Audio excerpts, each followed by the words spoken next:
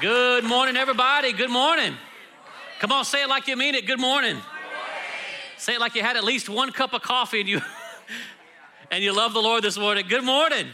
I'm so glad that you could make it. Welcome to everybody watching in online. Your High Ridge family loves you. So High Ridge family, would you applaud those that are tuning in via the miracle of the internet? Welcome, welcome, welcome, welcome. We're so glad that you could tune in today. Grab your Bibles if you would.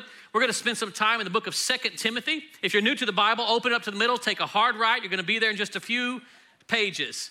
Also, we're going to spend some time kind of skipping around Proverbs. There won't be any particular chapter there, just a bunch of scriptures we're going to find as we continue on and hopefully wrap up our series called Unsubscribe.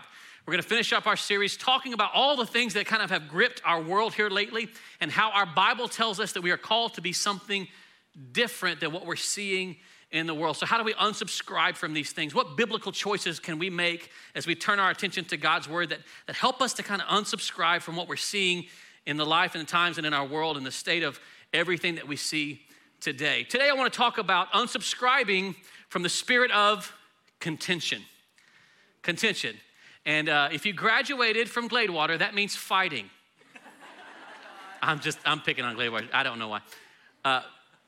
But this really has become something that I never thought would affect the church like it does, especially over the past 18 months. We have seen the spirit of contention grip not just our world, but the church. Sons and daughters of the Most High God behaving like everybody else with their words and with their ability to cut people down to size. It has affected our families, our marriages, our businesses, our relationships with brothers and sisters. The spirit of contention has become a big bad part of the church. Thankfully, the Bible has a lot of things to say about that spirit of contention. The book of Proverbs mentions it over and over and over, and it's obvious coming from a man named Solomon who had 1,000 wives of why he uses that spirit of contention against the female gender. But he does over and over. Like when you got 1,000 wives, like I'm sure there's a little bit of contention there in your home. I'm just saying, I could probably be able to figure out what that issue is.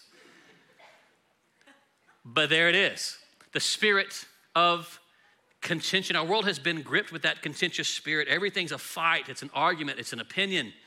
Everything has to be expressed. Everything is your truth, and your truth makes somebody else look like a liar. Your truth, your argument, your rights, your opinion. Everything has to be backed up with an argument with 3 points to make somebody else feel stupid. Everything is full of clickbait of watch this person step out and say something wrong and get immediately smacked in the face with this, and watch this clap back. Watch this person get destroyed. And we click on it because we want to see it. And we subscribe to this fact that this is the state of our world now. The greatest thing to do is to put somebody back in their place. Or is it? Thankfully, the Word of God has a lot to say about what's worth fighting for and what is not worth fighting for. It's amazing that this American version of Christianity has gripped the church and pushed us into a place that it's all about our rights and our feelings and what you've done to me, and you better make this right. We've all become Karens. How did that happen? No offense to people actually named Karen. This is a hard time for you, especially if you're kind and gentle. Like, I'm sorry, I didn't coin the phrase, but it is what it is. Here we are. And yet here in this place, we find ourselves arguing about the most stupid of things. If you've been around children's sports for more than 5 minutes, you will watch people argue about things that just don't matter. Like, your kid is 5. He's not going pro. It's not happening. I don't know if you know this, but your chances of your child becoming a professional athlete are less than 0.02%.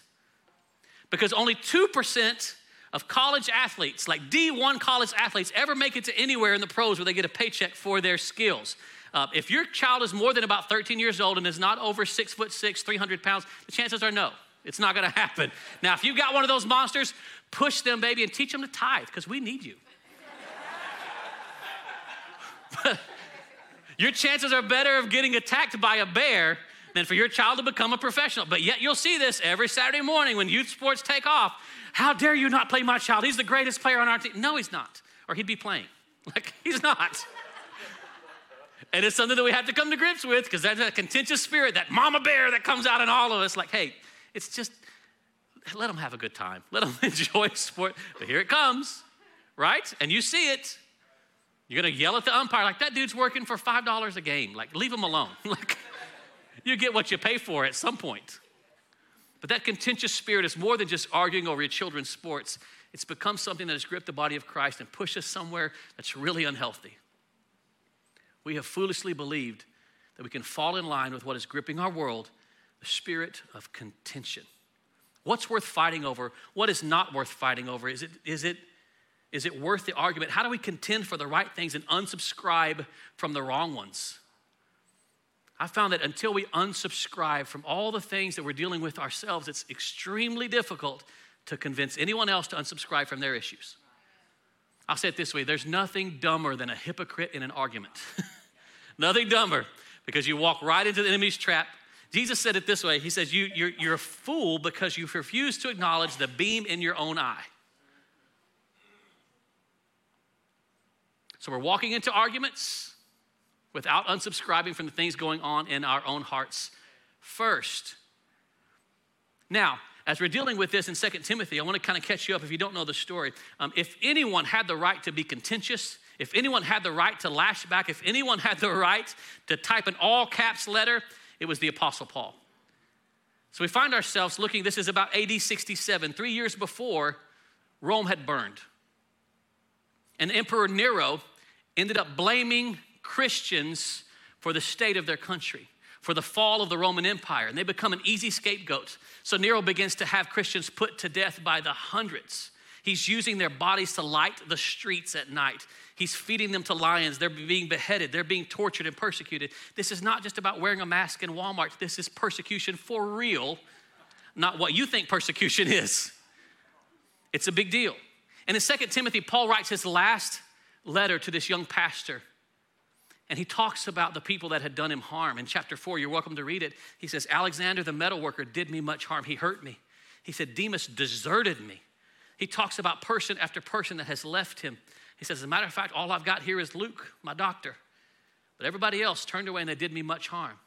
And in the process of talking about all the people that had hurt his feelings, that had abandoned him, that had left him in the state of their world, he could have been contentious, but he instead uses his pen to encourage Timothy on how to deal with contentions among the body of Christ. You see, we're not going to change the world until we can start by changing this. He says, let me deal with your heart. And this is what a servant of the Lord is supposed to be about. These are the things worth fighting for. It's amazing if we look at a biblical overlay of what is worth fighting for, most of our arguments just don't measure up. Most of our arguments about what to eat after church, is that really something to argue about? No. But do we do it? Absolutely. You ever notice that? What do you want to eat? I don't know, just think of something. It doesn't matter. Anything I say is going to be an argument. Why don't you just pick? I don't feel like picking today. Then let's just go home and not eat. And we'll fight and argue over things that just don't matter. The Apostle Paul tells Timothy the things that are worth fighting for are people's souls. The things that are worth fighting for are the future of people. People aren't worth fighting against, they're worth fighting for. And this changes everything because he gives us the process of how to determine what's a righteous argument and what's not. And it starts with us checking ourselves, unsubscribing from the spirit of the age and becoming who God has called us to be. I want to give you several things throughout this scripture that we can pick up in 2 Timothy chapter 2 that the Apostle Paul very clearly outlines to Timothy and says what we're supposed to be about and how this looks in a very contentious time. So pick it up with me if you would. In verse 22, he says this to the young pastor, flee the evil desires of youth and pursue righteousness, faith, love, and somebody say the next word with me. Peace. Peace. Peace is something that we're going to have to chase. We've got to pursue it. He says this, along with those who call on the Lord out of a pure heart. Don't have anything to do with foolish and stupid arguments. What strong language from the Apostle Paul. He says, you are to have nothing to do with foolish and stupid arguments because you know that they only produce quarrels. You know that the end result of this is nothing good. Then he goes on to say this, The Lord's servant must not be quarrelsome, but must be kind to everyone. Notice he doesn't say kind to believers. He doesn't just say kind to people that you like, to people that you agree with theologically. He says everybody. You mean the people that are persecuting us?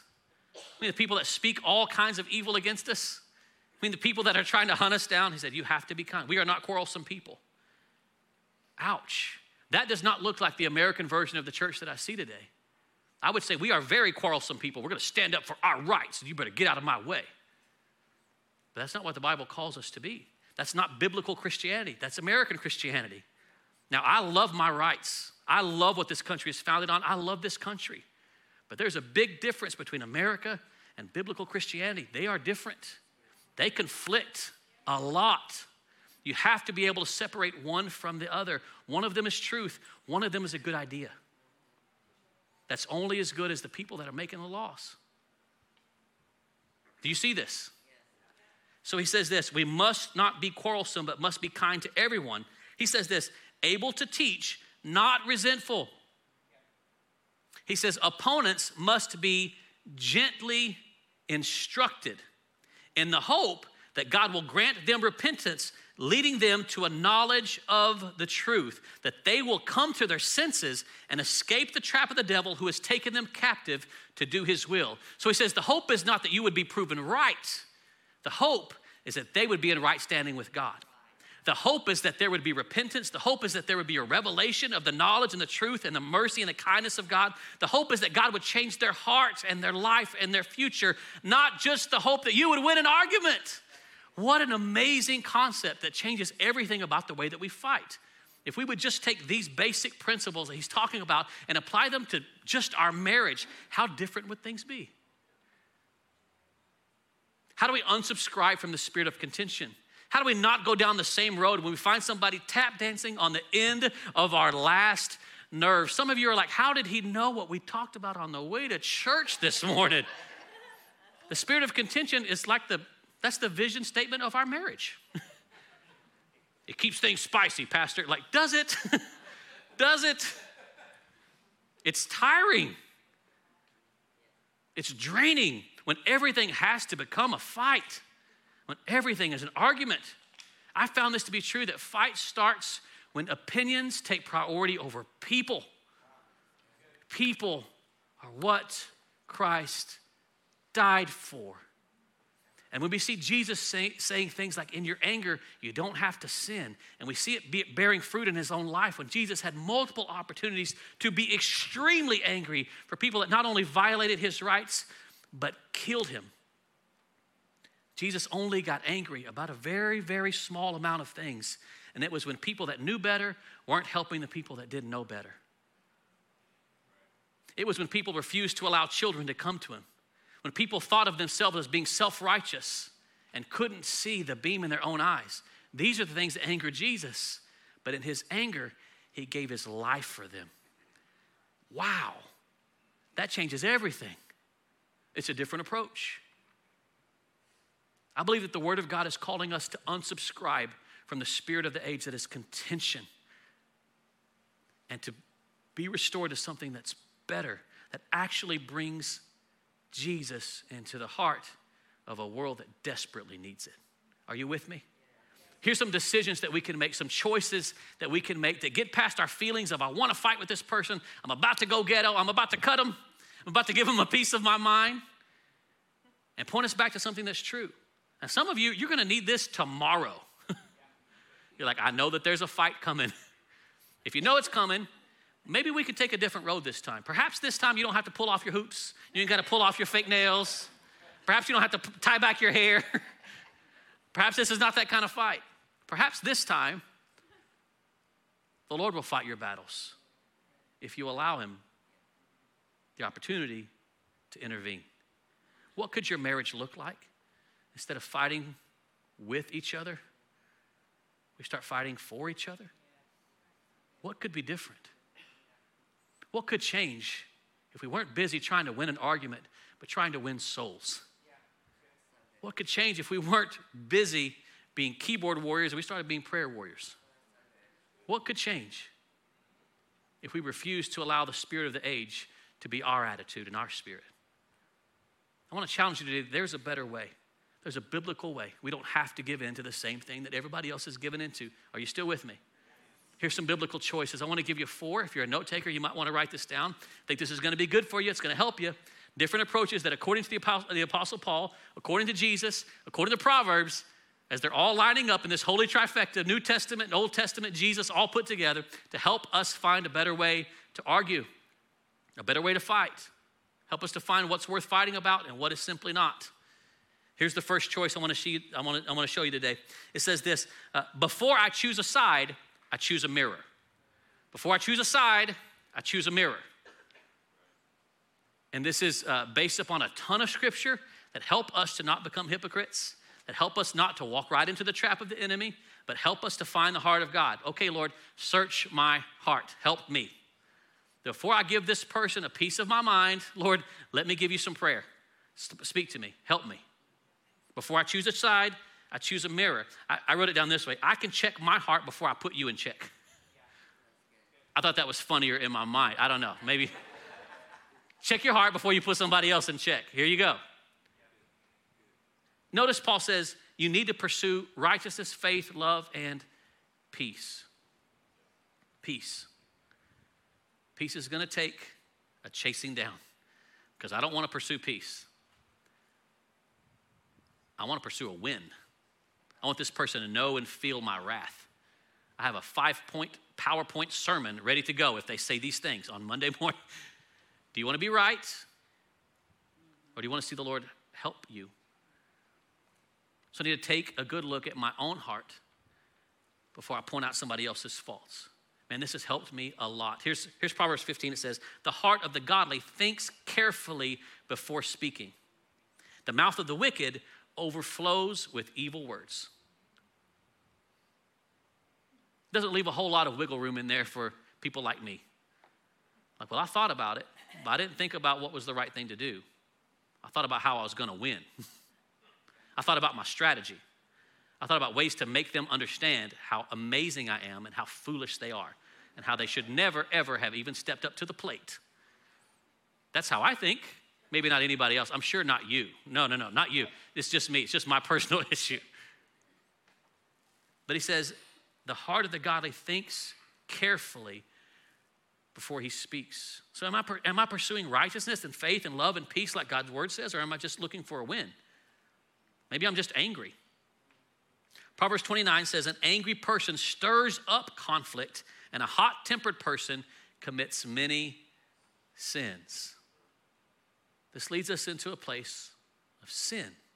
It's not just an attitude. This is a destroying of somebody's life.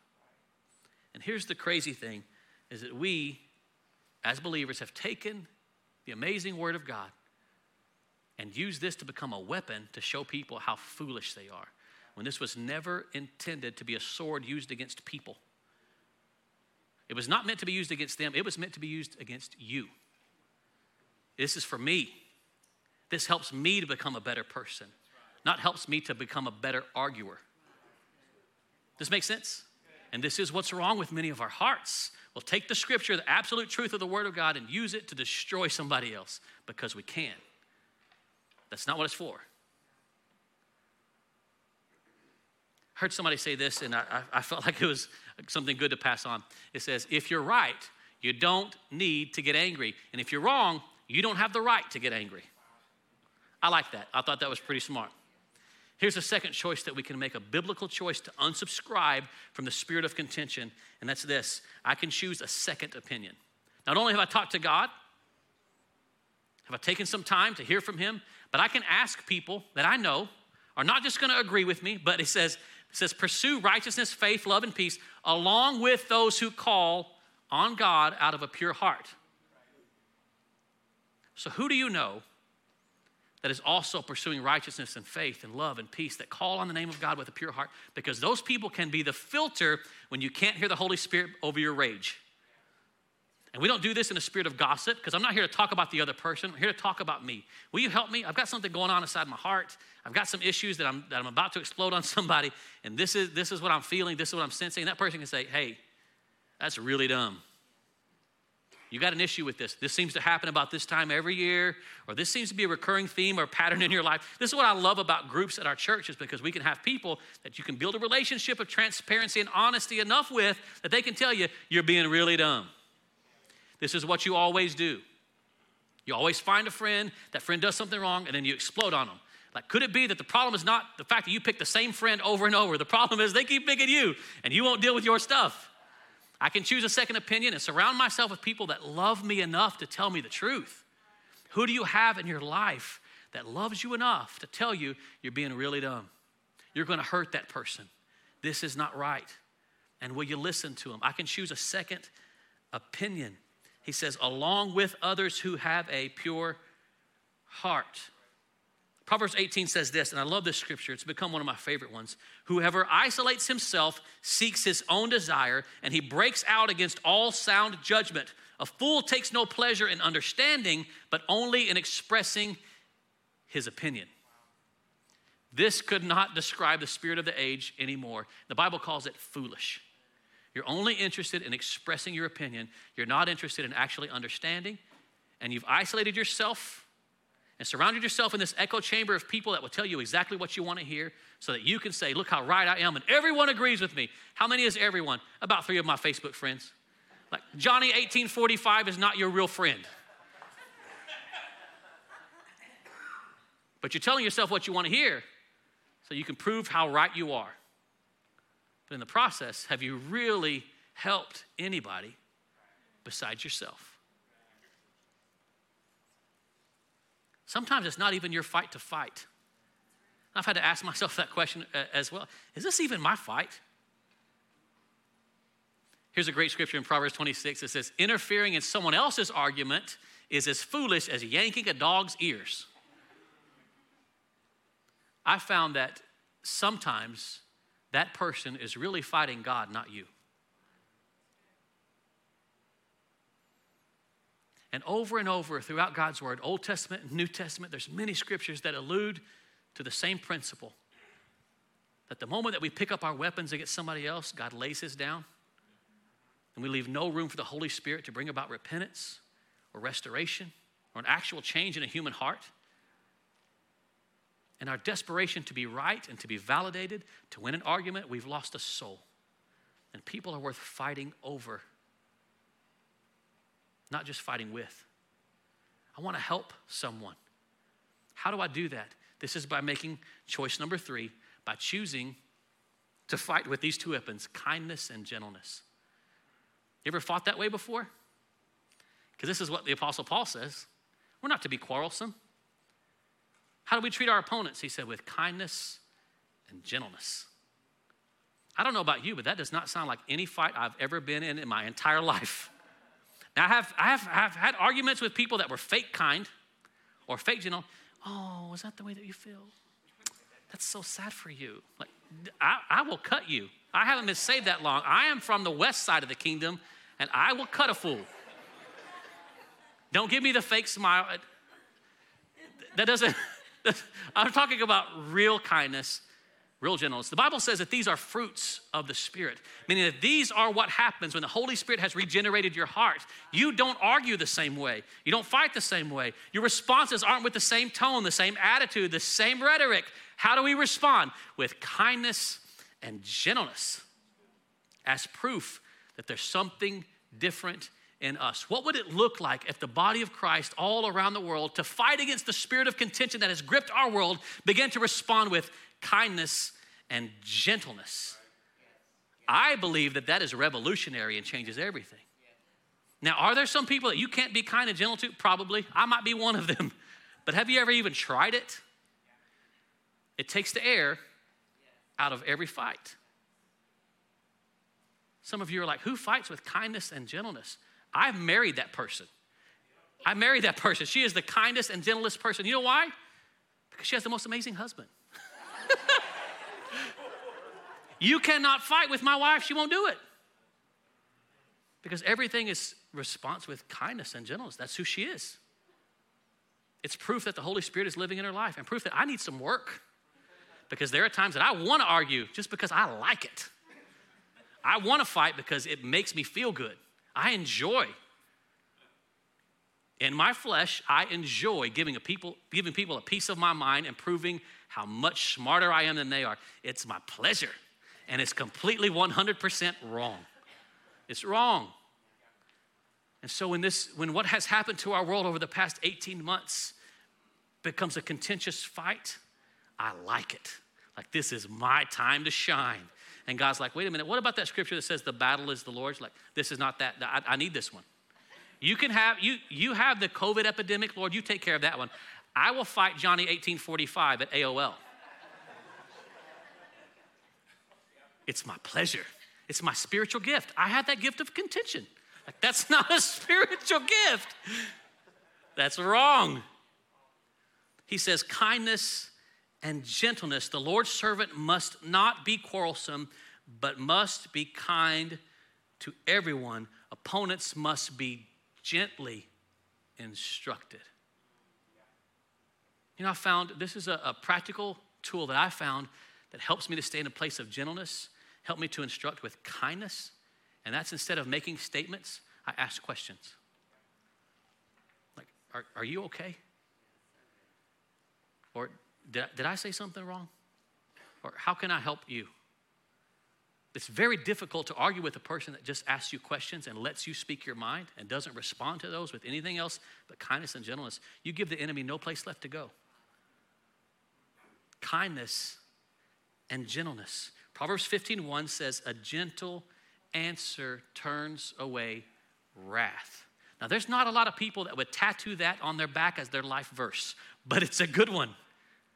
A gentle answer turns away wrath. And I found that the more gentle and kind that you can be to a person, the more God begins to deal with their heart and keeps you clean in the process. Gentleness and kindness. One scripture says it must be evident to all. This is our filter that proves that we are different than what the world looks like. I can ask questions without an edge. Now, some of you are like, I love to ask questions like, do you think you're right? Do you think that's going to change my mind? That's not that kind of question. Ask questions with gentleness, with kindness, as a fruit of the Spirit. Proof that I have a new governor in my heart. Proof that I can be kind. Really, not joking. I can be. Do I like it? No. Is it right? Yes. Yes, it's right. What happened to kindness in our world? What happened to gentleness in our world? Here's the fourth, and I'll close with this. The fourth choice that we can make when we're living in contentious times, we're finding arguments in our families, arguments with our children, arguments with our boss and with our coworkers, with the people that are around us. Here's the fourth choice that we can make, and Paul is very clear. He says, choose to approach with hope. Hope. When was the last time that you approached an argument with the hope that there'd be more than just a win for you, but a hope that God would intervene? I want you to notice what he says, that the hope with quarrelsome people, with the arguments that you're going to have, the hope is that there would be repentance and revelation. Now, that doesn't mean repentance to you. That means they get right before the Lord. How would they see that? With your gentleness and your kindness. That I'm not here to fight with you. I'm here to fight for you. And like Jerry Maguire said, the famous theologian, help me help you, right? Help me help you. Hope. When was the last time you fought with hope? When was the last time you entered an argument with your spouse in the hope that God would help you be joined together, that God would help you be reconciled to one another? I think that changes a lot of the way that we approach things if we lead with hope. The hope is for repentance and revelation. So are you hoping to help that person, or are you hoping that they would just feel what you feel? That you would return evil for evil, that they would understand your point of view only? There's not a lot of scriptures that help you with that. It's the wrong way to argue. That's the spirit of the age. How do I find that hope when I'm looking for it? How do I find hope in a relationship that's strained? How do I find hope in a place where I'm sensing so much frustration that's boiling over to the place that I can't control my mouth and I can't control my temper, and I find myself constantly wanting to fight, wanting to argue because something's not right? How do I find that hope? I love what it says in Psalm 62, verse 5. It says, my soul, find rest in God. My hope surely comes from him. My hope is found in the Lord alone. So your hope is not going to be found in how well you can argue, to how well you can illustrate your point. Your hope is not going to be found in how much they took a back step as soon as you said your 5 points, as soon as you rolled tape and showed your video in chronological order of all the things that they did wrong and how many times they screwed you over. That's not where you find your hope. That's not a win. That's a loss. Even when you win, you lose when you fight that way. Hope that there would be repentance, that the Lord would intervene, that there'd be a change of mind, and hope for a revelation, that God would let a light bulb come off inside of their mind, that the light of God's word would shine in and they'd realize, wait a minute, you're not my enemy. But we have a common enemy that's trying to drive us apart. See, the enemy's plan has always been to divide the body of Christ, and we see it every single Sunday. The body of Christ has never been more divided than it is today. It's divided along lines of minuscule theological differences. It's divided along the lines of race. How in the world do we still live in a time where people will gather together to worship with the same skin color? How is that right? I want you to see the attack of the evil one to divide God's people. And now more than ever, he's using the spirit of contention to push us into a place where we feed right into his plan. It's affected our homes and our children. It's affecting your business. It's affecting your friendships and relationships. It's affecting your social media. The spirit of contention is real. And we are called as believers, as sons and daughters, to be more than just reflections of the world. We're called to change it. The Word of God tells us that we don't wrestle against flesh and blood, that our weapons that we use are mighty, not for the tearing down of people, but for the tearing down of strongholds. Do you see the difference? God has given us the sword of his Spirit, the truth of his word, not to be a weapon to change people's minds, but to change our hearts so that we can show them something better when they're struggling, when they have no hope. The spirit of division cannot exist alongside the Spirit of God. So my soul finds rest and hope in him.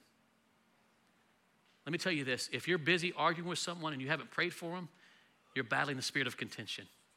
Because if it's worth fighting for, it's surely worth praying for. When was the last time that you prayed for them? When was the last time that you prayed for them with the right heart? Instead of, Lord, just like David, Lord, break off the teeth of the wicked, burn them. That's a scripture. I love that God shows us the heart of David very, very clearly. Like, Lord, break off their teeth. I want to see them like with dentures and be like, 25 years old, all your teeth got broke off. I love it. Thank you, Jesus, for letting me. When was the last time you really prayed for them? And I think for some of us, if I've done my job correctly today, you've noticed this has become a big deal in your home. That contentious spirit that we see in our world today is trying to divide your marriage, trying to divide you from your children, trying to divide you from your brothers and sisters in Christ, trying to take away your hope, trying to get you to respond with anything but kindness and gentleness, trying to get you to fight with people instead of for them. If I've done my job correctly today, you're seeing this. I want to invite you to fight a different way today. I want to invite you to take on the truth of God's word, to make some biblical choices over what you feel. Let me just tell you this. You might be 100% right and your approach be 100% wrong. What could God do if you chose to fight your battles his way? What could God do if you laid down your weapons and allowed him to fight it his way, where there's restoration, where there's repentance, where there's real life change, real heart change, real hope brought into a contentious situation? What could God do if you would get out of his way? This is something that was incredibly hard for me to do. And for those of you that know my story, I've had to watch my marriage be burned down. 13 years married to my first wife, and watch fight after fight after fight after argument after argument. You're like, well, you must have been not saved. No, I was in ministry. I know what it's like to live in a contentious relationship and not know how to fight. to keep these things secret because I'm so afraid that if anybody knew, they would never, ever listen to me speak again. To be fighting and arguing and fussing and debating, trying to be right and losing the relationship. I know what it's like because I've been there. I'm telling you, you don't want to be me. You don't have to walk through that. You don't want to have to be a single parent if you don't have to be. If you can just learn the truth of God's word and say, God, surely there's got to be a better way than this. Surely this is not how you've called me to live. Surely there's a better way than me winning every argument and losing the relationship. How does that happen? There's a very real attack upon your marriage. It's time that you take it seriously. It's everywhere. It has infiltrated every part of our world. It's dividing brothers and sisters, husbands and wives, children and parents and grandparents. That division is something that we can unsubscribe from as we choose the truth of God's word over what we feel. Let me tell you this. We are prayer warriors long before we're keyboard warriors. If Jesus could be angry without sin, so can we. I want to invite you to bow your head and close your eyes as we finish up today. And I just sense from the Lord that there's some restoration in the room. And it's going to take you laying down some pride and being willing to take a step of faith in order to find some freedom in this area. If you found yourself bickering, fighting, arguing, if you found yourself in a place where you're just making your opinion stated, you're arguing about things that just don't even matter, and you've been fighting with that person that's literally sitting next to you, my friend, nobody's looking at you. Every head's bowed and every eye's closed. Would you do me a favor and take a step of faith and reach over and grab that person's hand? Right where you are. Take a step of faith. And let restoration, let the truth of God's word come to fruition with you right now. Good, all over this place. Good, good. I want to invite you to start fighting for each other instead of just against each other. If you're watching online and you find this to be something that's hitting home with you, do me a favor. Just open up your hands right now from where you are. Say, Holy Spirit, would you help me? Help me. I'm tired of fighting my battles my way. Oh, I'm just losing. And I believe that your word shows me a better way. I trust your word, and I'm believing that it can help me where my own tactics have failed. I don't want to just subscribe to the spirit of contention that everybody else is subscribing to. I want your way. I need your help. And right now, if you have another person that you're holding their hand, I want you to start praying for them. Lord, would you help this person? Would you speak to them in a way that they can understand? Would you draw our hearts together? Keep us from contention. Help our home be a place of peace. Help our home be a place where we can fight together against the spirit of the age instead of succumbing to it and becoming victims to it. Help us, Lord. Now, Father, I pray for every single person within the sound of my voice, those that are sitting here in person, those that are watching online. I pray that you would help us to become more than what the world says that we can be. I pray that you would help us to rise above the spirit of the age and embrace the truth of your word, bringing peace, gentleness, kindness to every troubled storm. Help us, Lord, to be your hands and feet extended. Help us in our anger to not sin and to watch the world change as we respond differently than everybody else. In Jesus' name. Now, with every head bowed and every eye closed, I want to make one appeal before we finish up today. For anyone that has been away from God and needs to come home. You may have been raised in church. You may have gone to church and sang all the songs, done all the things. But you know, if you were to be honest with yourself today, that you've been away from God. And I believe that the Holy Spirit led you here today to see this, to hear this word, and to respond to him. You need to come home. You may say, I don't know how to do that. I'm going to help you like somebody helped me one time. Also, if you're in a place where you've never asked God to be your Lord and your Savior, you've never asked him to forgive you of your sins, my friend, I want to help you. I want to help you to make sure that that decision gets made today. And it starts by saying a simple prayer. You can pray it out loud or in your heart, right where you are. The prayer goes like this. Just pray with me. Say this: Jesus, I believe that you are the Son of God. I believe that you came, you lived and died, rose from the grave so that I could have life, so that I could have forgiveness for all of my sins. I believe that you can save me. You can heal me. I believe that you can forgive me. So would you do that? Would you forgive me of all of my sin? I'm coming home to you. I don't want to live my life my way anymore. I give it to you in Jesus' name. Now, with every head bowed and every eye closed, if that was you, my friend, if you say, I prayed that prayer with you, Pastor, that was me, I did it, I prayed that prayer, just lift up your hand all across this place if you would, nice and high and proud. Good, I see you, good. Anybody else today? I prayed with you, Pastor, that was me. Good, good, good. So proud of you in the decision that you just made. If you're watching online, I would love to connect with you. As a matter of fact, if you just prayed that prayer with me today, would you text me? Text the words, I prayed, to 844-HRC-TEXT. I prayed, 844-HRC text. If you'll text me, I have a 4-part video series that will help explain what just happened in your heart and what to do next. We have created this just for you, to help you. It'll be our free gift to you to help you keep going in your relationship with God. This is not the end of it. It's the beginning, and it's beautiful. Very proud of you. Good for you. For everyone else, High Ridge family, go ahead and look up at me if you would. Would you stand to your feet today as we finish up our service? I'm going to invite our elders and their wives to step forward, and these guys will remain here as the service ends to be sure that they can pray for you about anything that you might need prayer over. My friends, if you're watching online and you need prayer, would you just type your prayer request? You could even write the words unspoken, but we would love to pray for you. Every single person needs prayer. We are happy to pray for you. We believe that God still answers prayers. Amen? Come on, do we still believe that God answers prayers? How many of you in this place have had some prayer answered at some time or another? Yes? Yes, you have. We believe that God still answers prayers, and we would love to pray for you. If you liked what you heard today, if you liked this video that you're watching, do me a favor. If you're on Facebook, would you share this video with your friends and your social media influence? It always is such a big honor if you would make that commitment to do it for us. That's a big deal. If you're watching the service live and in person today and you're on Facebook, share this video. We think it would help people. This is the status of our world. Nobody knows how to respond to that. God's word is very clear that we have a response. It's just not the one that we like, right? It's good for you.